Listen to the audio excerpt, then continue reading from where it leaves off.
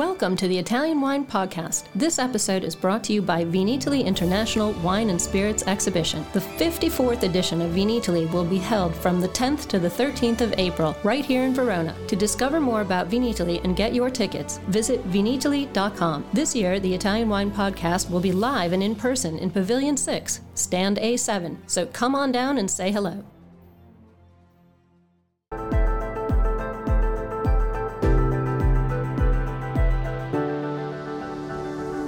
Welcome to the Italian Wine Podcast. I'm Cynthia Chaplin, and this is Voices. Every Wednesday, I will be sharing conversations with international wine industry professionals, discussing issues in diversity, equity, and inclusion through their personal experiences working in the field of wine. If you enjoy the show, please subscribe and rate our show wherever you get your pods.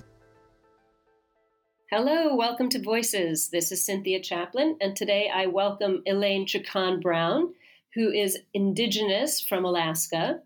Their families originated in Norton Sound region of Alaska, and their grandmother helped instigate the Alaska Native Heritage Preservation movement in the state.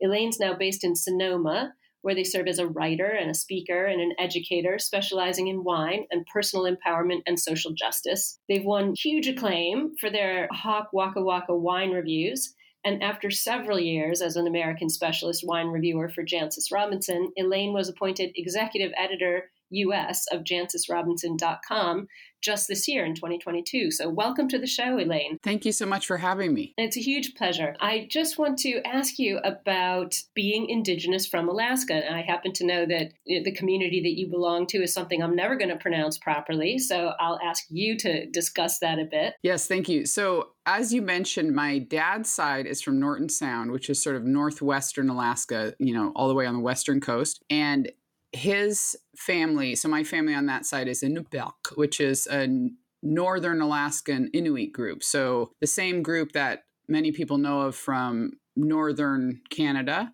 does also stretch into Alaska. And so my dad's side's Inupiaq.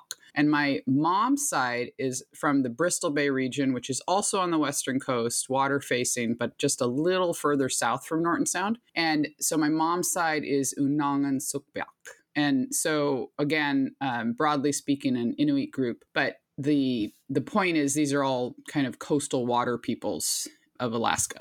And obviously that coastal background played a huge part in your childhood. I know you started out as a commercial salmon fisherman in Alaska at the age of 9, which is pretty amazing, and had your own fishing business by the age of 13, and you sold it 10 years later to go after your life in academia, which was huge. We'll get to that. I'm just really curious, what was it that took you away from this immense family heritage and tradition and into what turned out to be years and years of university study? Yeah, so the answer in one sense is really simple. I was just very curious. And Alaska still today is quite remote, and especially these kind of coastal regions that we're talking about are especially so. You can only get to them by flying or taking a very, very long boat trip. And so growing up, my great-grandfather loved listening to the radio. Just because of the time he grew up, he didn't actually learn to read and write. But you would never know it. His memory was incredible, and he could really, he could even tell you world history. And a lot of that came quite simply just from listening to the radio. And so I grew up with that kind of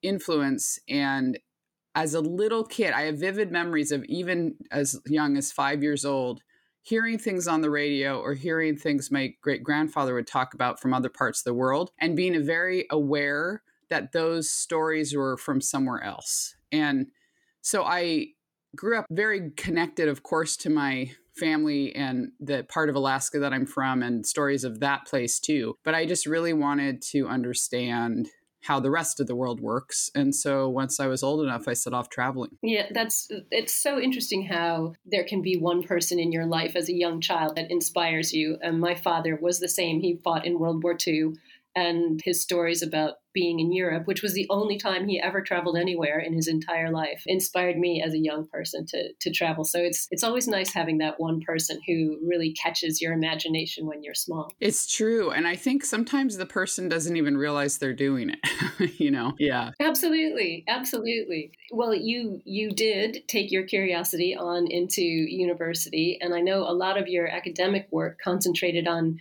normative philosophy, which is to say sort of ethics and philosophy, gender and race and racism and women's sexuality studies, which is a huge avenue of study now. I don't think it was so much when I was in university, for sure. But your dissertation focused on the question of what it means to be Indigenous. How did that course of studying sort of play into your eventual career in wine?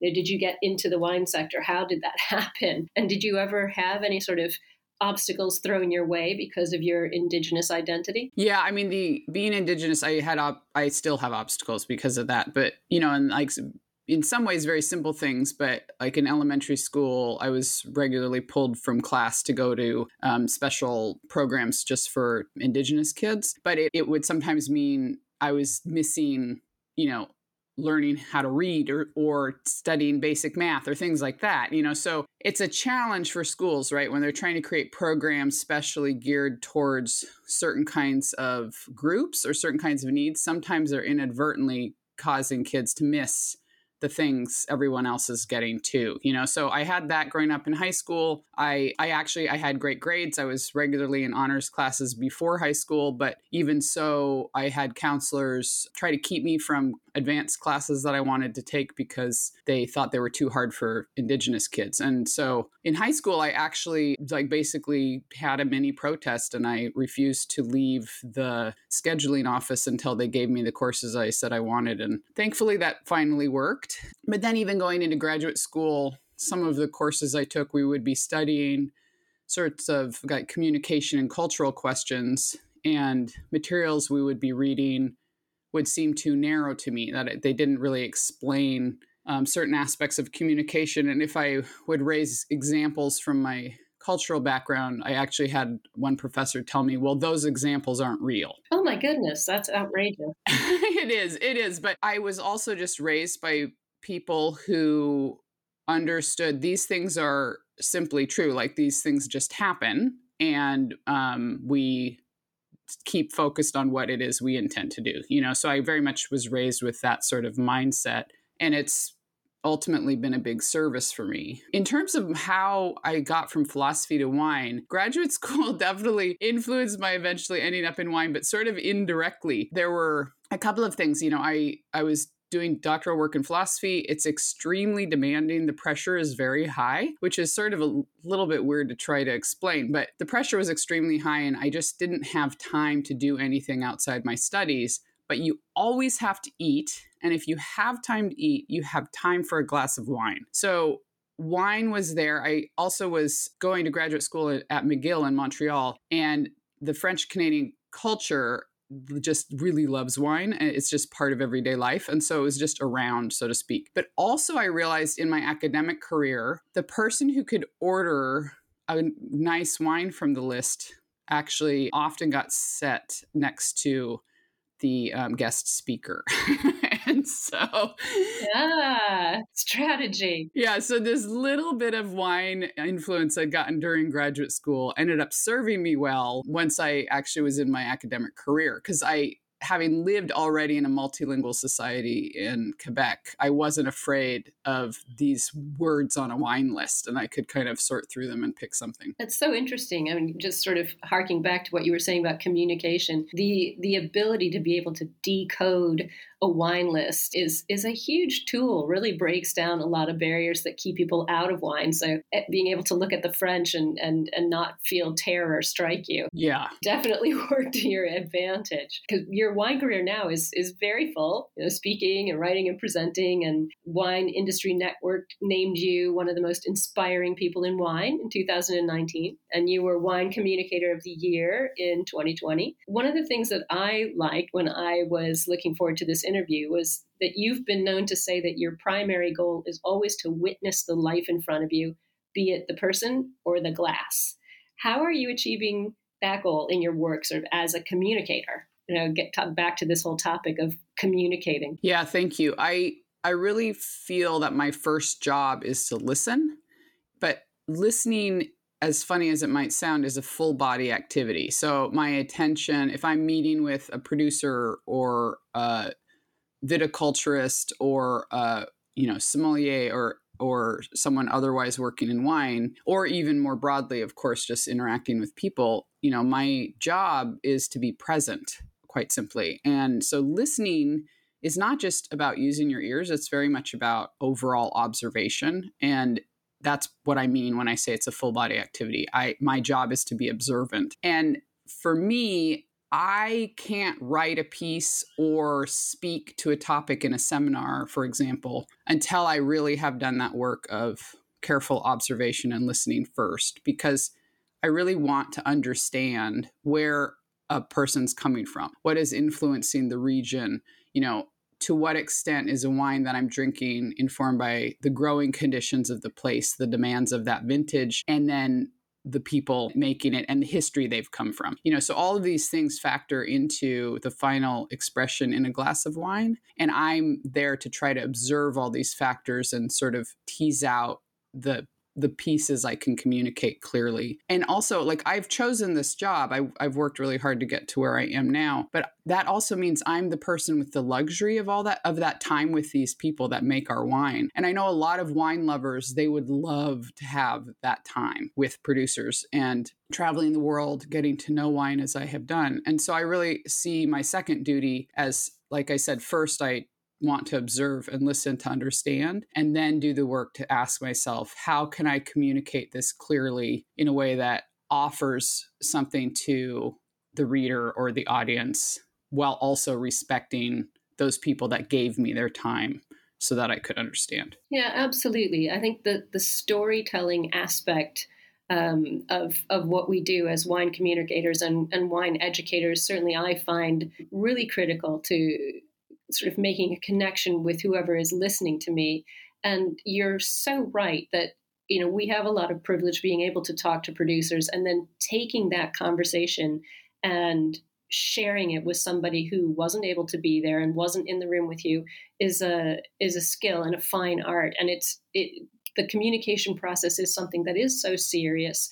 I think people see wine as kind of fun and a lot of drinking and enjoying fun things. But that storytelling aspect is really crucial for the producer and for people who are new to the industry and just learning. So I'm glad to hear that you feel that way about it too. Yes, absolutely. Well, I want to talk about Jancis Robinson because I find this absolutely fascinating. I have to say, I'm a little jealous here because you started working with Jancis Robinson as the American Wine Specialist Reviewer, several years ago. And this year became the executive editor US for jancisrobinson.com.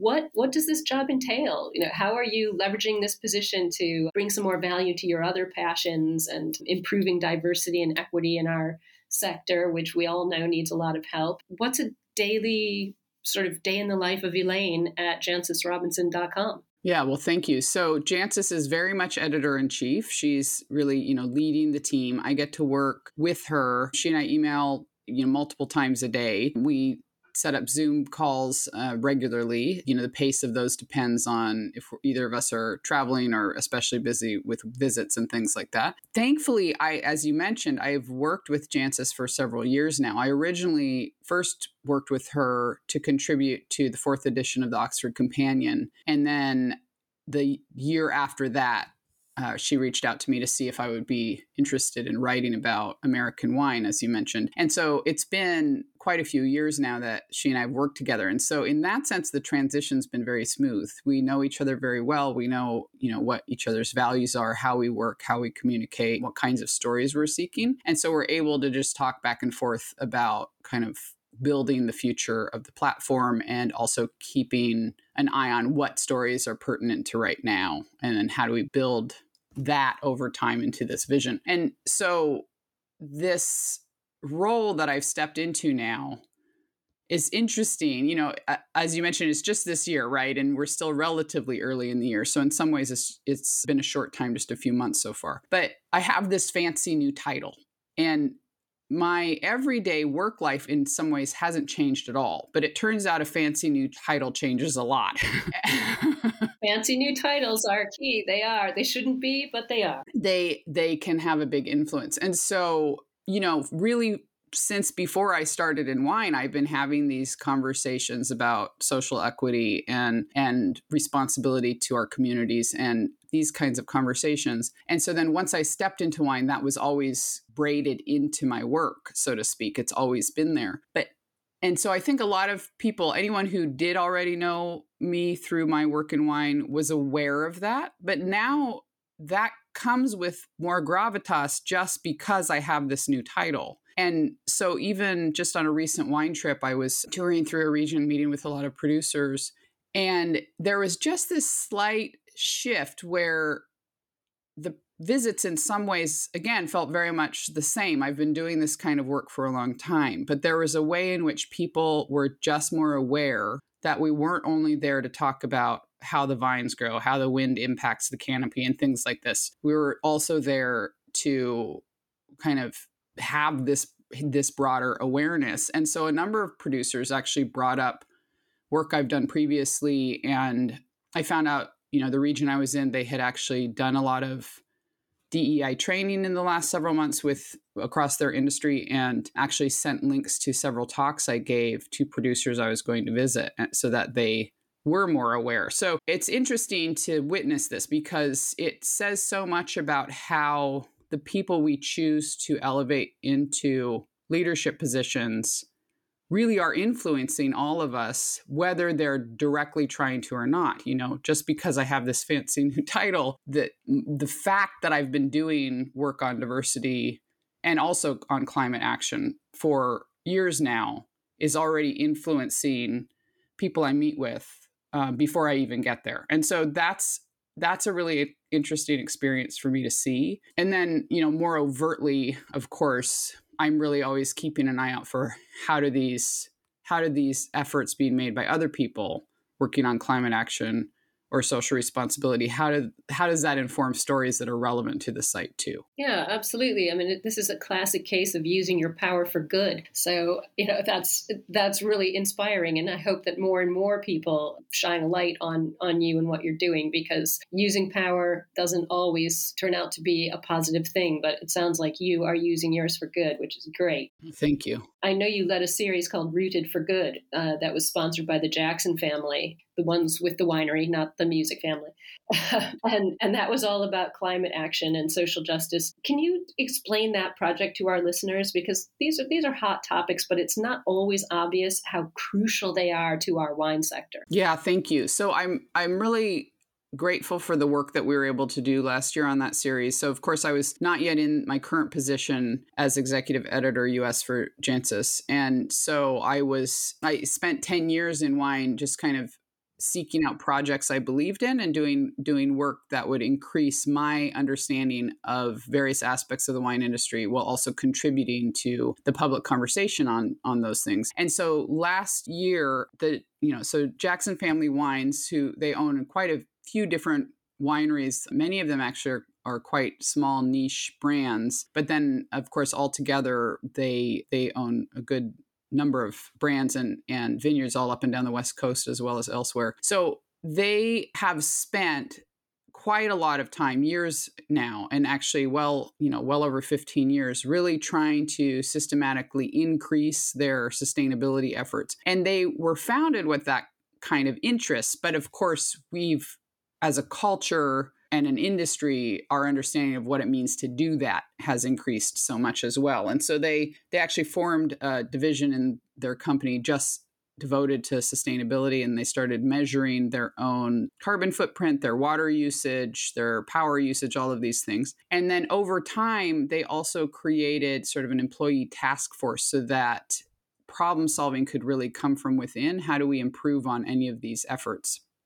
Employees actually working with, washing barrels or the cellar or irrigation in vineyards or any of these things, they're the ones that know where improvements could be made. And so that was how the effort was designed, bringing employees together to brainstorm. So they just last year announced this initiative that they call Rooted for Good. And it's a 10-year commitment to cut their carbon footprint in half, to significantly decrease water usage and improve kind of water management, while also supporting health of habitats. And they're moving their entire fleet to electric over time. All these things can only happen over time, right? And then, of course, importantly, too, they have a social responsibility component. So they do a lot to support their own employees, but also to make it possible for their employees to support their own communities. So I got brought in because they they had an interest in figuring out how do we best communicate this effort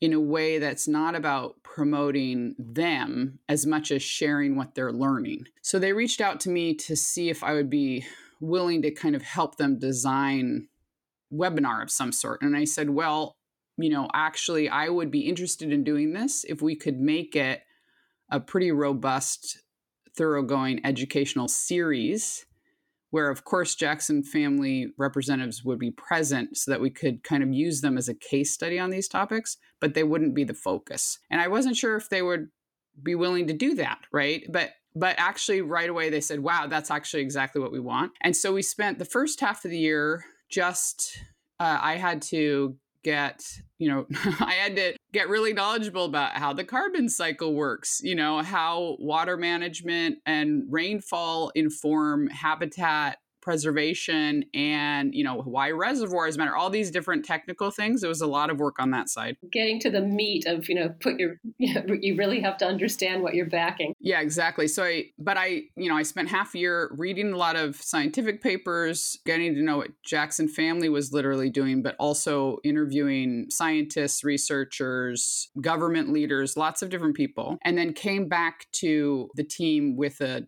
5 webinar design and suggestions on what kinds of people we would want to interview for each and what the conversations could look like depending on who we chose. And then we worked together to invite experts from around the world. And we did a 5-part series. The first was on the carbon cycle. We ended up also bringing in a glass supplier to interview them on, how can we reduce the carbon impact from packaging and transportation. How Absolutely. People are so unaware of how difficult glass is. Yeah. In that particular episode, we had a climate scientist originally from California, but now based in Sweden, teaching there, Kimberly Nicholas. She is a climate scientist. Her book, Under the Sky We Make, is something I strongly recommend just because it gives you the facts that you need to know, but also in a way that is encouraging and very clear and understandable. So I definitely recommend that book. We also were able to interview a representative from the United Nations on that episode, which was pretty incredible. Then the second episode, we moved into habitat restoration and water management and looked at how practices in our wineries and vineyards can actually be kind of co-supportive with the surrounding environments as well. Hugely important in California right now, too. Yeah, absolutely. And so that one ended up in some ways being the most California focused because it's such a stress point here, but it's really relevant worldwide. Some of the details shift, of course, depending on your conditions, but there was a lot of important information there. And then we went into looking at soil health and regenerative farming. That was one of our most popular episodes, actually. People are really, really interested in that work right now, which was cool to see. And then the 4th episode, we looked at social responsibility. So again, how can we use programs to increase and improve employee engagement so that the support employees need really are being shown and generated by them, and the company can kind of respond in that sort of way. And then, use that as a perspective on how to improve diversity efforts as well. But again, in a way that's not just about a company, but about the company's place in its surrounding communities. And then the 5th episode, we kind of brought all those things back together and said, okay, cool, but what does any of this have to do with wine and wine quality? And so in that 4th episode, we were able to bring in Rob Symington from the Symington family and talk about the work they're doing in Portugal and the Douro. And then also here in Napa Valley, Beth Milliken from Spotswood, we were able to talk about, how is the work they're doing informing their estate-based winery as well. And so the series happened over several months. It's been interesting to see the effect of that as well, because again, on the trip I was just on, it turned out a number of people had watched it live as it was happening and talked about how it's changed some of the work they're doing in their wineries and vineyards too, which is exciting. And again, was the goal. It was not about promoting Jackson family, though I do believe the effort they're making is super important and really can act as a guide for others. It was really about trying to offer insight that can benefit all of us as an industry. And I like the fact that the project also sort of points out how valuable it is to engage with the people who work for you and get them vested in what you're doing, ask for their opinions. And make use of their knowledge and their experience in whatever, as you said, the barrel washers or, whomever. It's such a wasted opportunity to engage in a meaningful way with people who are working for you and make them feel like they're really part of the process, which I think is a great thing to do. Well, and the truth is they're the people that make the process happen. So a company leader might have the most insightful, forward-thinking ideas in the world, but if the people they work with or who work for them don't believe in it too, those ideas are not going to come to fruition. Our employees are who make our work happen. And so they have to be engaged in that kind of way. And the more we can think from that perspective, how do we work together as a team, the more quickly we can reach our goals, I think. Absolutely. Absolutely. Well, I want to ask you a little bit about Hawk Waka Waka too, your wine reviews and Instagram persona. Tell us about the name and where that came from and what you've been up to recently, sort of what's coming up for you in 2022 with that side of what you do. Yeah. So when I got started in wine, I was still in my academic career. And so I needed professional anonymity. And I decided, well, shoot, if I'm going to make up a name, I might as well make up a really good one. And so the name, honestly, like from my teens, some people have called me Hawk. It was sort of a nickname. And so that's where that part comes from. The original name, the full length of the original name was Lily, Elaine, Hawk, Waka Waka. And so the first three parts of the name, Lily, Elaine, and Hawk, they were all either literally my name or nicknames I'd had.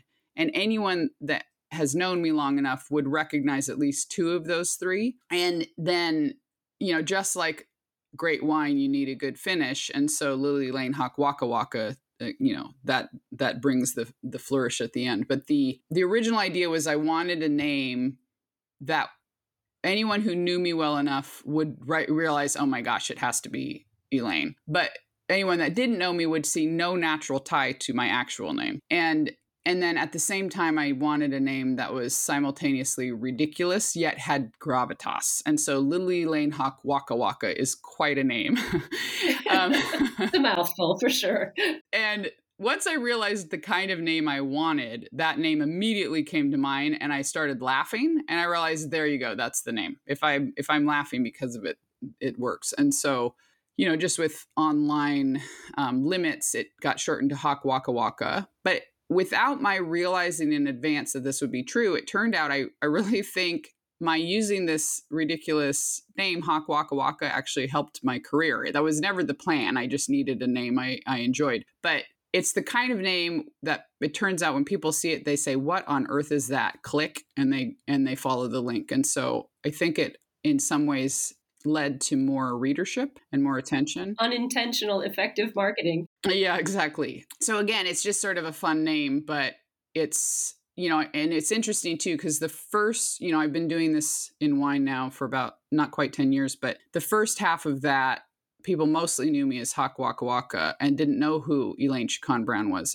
I have to admit, that's how I knew you for ages. Oh, really? Yeah. So then it started to shift where people would know both. And now it's flipped so that people do know who Elaine Chukan Brown is and have no idea what Hawk Waka Waka is. So it's sort of fun. Every once in a while, I'll bump into someone I haven't met before, but they've known me since Hawk Waka Waka, and they'll, I got started doing these quirky drawings, and that's how they remember me. So it's turned out to be kind of an insight into how someone knows me too. Well, the quirky drawings are pretty cool, I have to say. I mean, you're a great artist, and all of your sort of wine-related pieces are hanging in a lot of really prestigious places and private collections. What are your pieces like for people who haven't seen them? Where do you get your inspiration?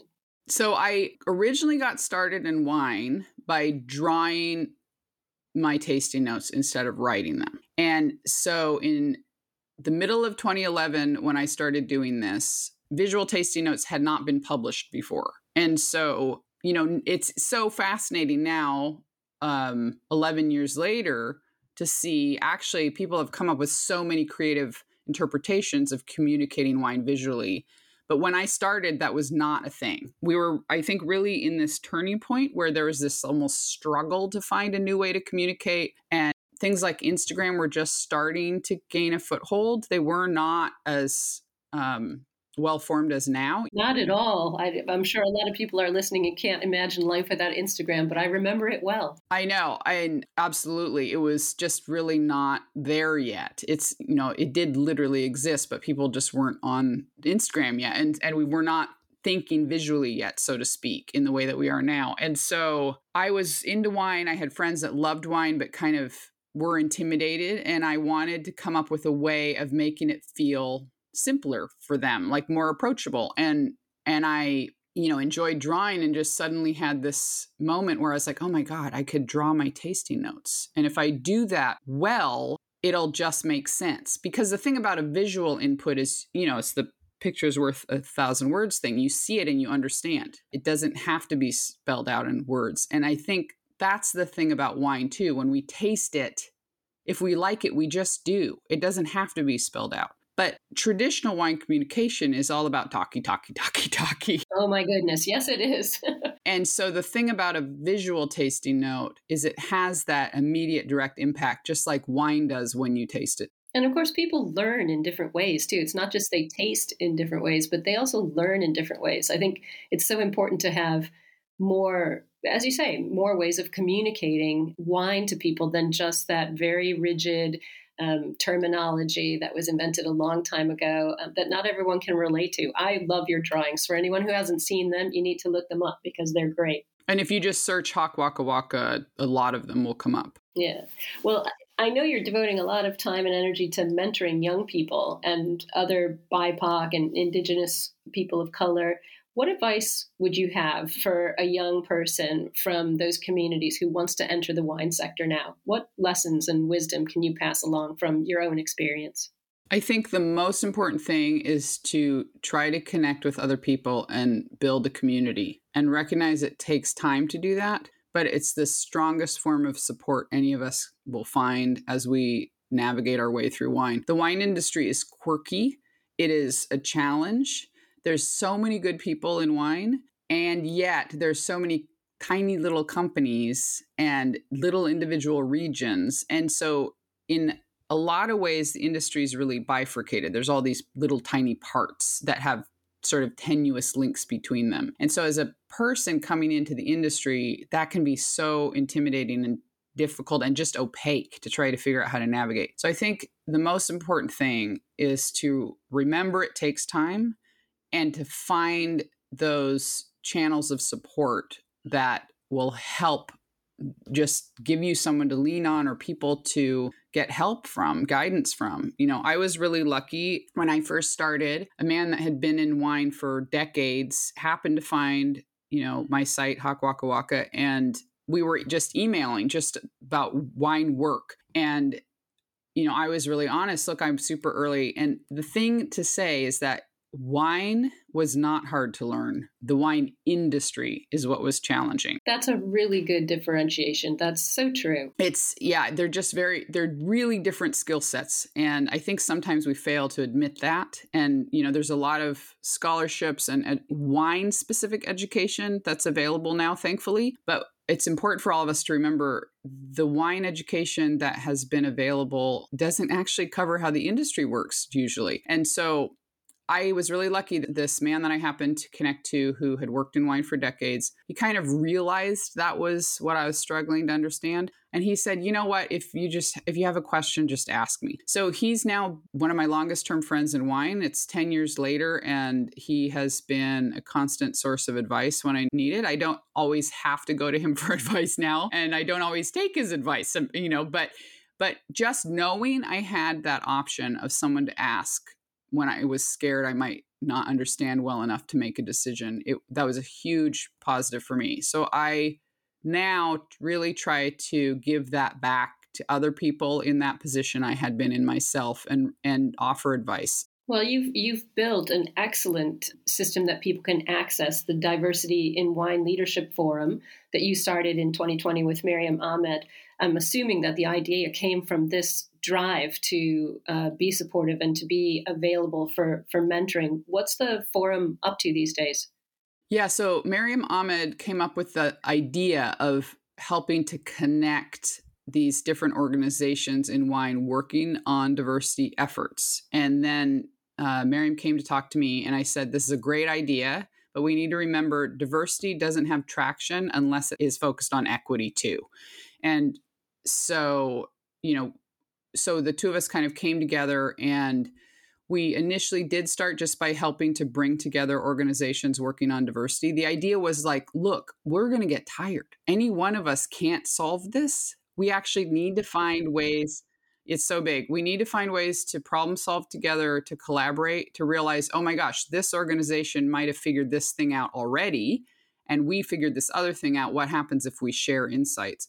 So we initially started that way. And then we realized that there was actually a big interest. People wanted to know what we were doing and wanted to have the opportunity to learn themselves. So we then progressed into also kind of creating a central resource for people to find these organizations, and now also offer educational series for people wanting to learn how to do better and really support diversity efforts more broadly. And so in late last year, I had to, for family reasons, I had to step away from helping Miriam lead that group, the Diversity in Wine Leadership Forum. But before I did that, I'm really happy I was able to help Miriam connect directly with Dr. Akila Kadeh, who is a diversity consultant. And so the two of them now work together leading the Diversity in Wine Leadership Forum. And as I mentioned, continue to do the educational series for people wanting to better understand diversity, inclusion, and equity. And then also continue to do a twice yearly forum where they bring leaders of diversity organizations together. And then they also have a website that kind of people can just search and find what are the different organizations doing this work that I could support in other ways too. Which is a great website, by the way. I actually had the joy of chatting with Akila on Voices not too long ago, and she is so full of positivity and yeah, she's a really inspiring, remarkable person. So you left the forum in good hands. Absolutely. No question at all. I just want to ask you one last thing about an idea that I read of yours that really struck me about understanding distinctions between communities while also finding common ground between them. You've said wine producers are people whose work makes them centerpieces in the culture of wine. And I think these two ideas really go hand in hand. Through this kind of a lens, how do you see the U.S. wine sector in contrast to other wine producing places around the world? Yeah, so one of the things that's unique about the U.S. is that our biggest market is also where we make the wine. And that cannot be overlooked. Like that in so many ways defines the difference between US wine and any other part of the world, and there's great advantages with that economically, of course. I think in some ways, sometimes that can also stunt a region or a producer's progress, though. Sometimes if it's easy to sell, you don't have to push as hard to elevate your work, That said, of course, there's incredible producers here really devoted to elevating their work and their quality, and so many people leading the way in that. But yeah, again, just the kind of, the fact that we can make and sell the wine in one place is not just an economic impact, it's a big cultural impact as well. It really is. It really is. It's just a very interesting concept of looking at a wine producer as a centerpiece in that culture, because it really does make a difference when you sort of start to turn the camera on that perspective. That idea appealed to me so much. Thank you for sort of explaining the background. And before I let you go today, because I know I've kept you long because you are so wonderful to talk to, just famous final question. I know you get to drink a lot of great wine from all over the world, but if you were going to drink something Italian, what would you open? Who would you drink it with? So in April 2012, I took my first professional wine trip ever, and it was to Colli Orientali del Friuli. Oh, so beautiful. Good choice. Yeah, what a fantastic first wine trip to take. And so in the midst of that, I was able to spend an afternoon with the entire Rapuzzi family, but to listen to Paolo and Dina at Ronchi di Ciala and hear their story of how they founded, what they had been doing before, and then how they rediscovered Scopatino and really committed to being a vineyard and winery, a wine family of Friuli. That had a profound impact on me. And it really, to link back to one of your first questions, it made me feel like, oh, as an Indigenous person, so many of my values and commitments really are shared by other people as well. And that was kind of the first time in wine I glimpsed that. And so I have always, I was very impressed with their wines from the beginning, but their Chala Bianco is a long time favorite of mine. It's their white blend. Mine too. Yeah, I love that wine. And it's such a wine of Friuli again. And the detail, complexity, and texture of that wine, oh my gosh, it's just, I love that it not only tastes good, it feels good in the mouth. That is a perfect description. It really does. It really does. Yes. And it ages so impressively well. I've been lucky enough to have examples of it even back to the 90s. And it just stays, and it has different stages of evolution, of course, but it's again, that the texture and length of that wine is wonderful. And I continue to love it even with age. Well, we definitely can't top that. Also with the storytelling that they do at Ronchi di Cialla, it kind of comes right back, as you said, to the beginning of our conversation, how important it is, that personal connection with the story. So thank you so much for coming on. I really appreciate it. It was great to talk to you. So good to talk to you too. Thank you again for having me. And I really am grateful for you including me in your series. It's a podcast that I've enjoyed and will continue to listen to. So thank you for having me. Thanks, Elaine. Take care. Thanks for listening to this episode of the Italian Wine Podcast, brought to you by Vinitaly International Wine and Spirits Exhibition, the biggest drinks trade fair in the world. For more information about Vinitaly and tickets, visit vinitaly.com. And remember to subscribe to Italian Wine Podcast and catch us on SoundCloud, Spotify, and wherever you get your pods. You can also find us at ItalianWinePodcast.com.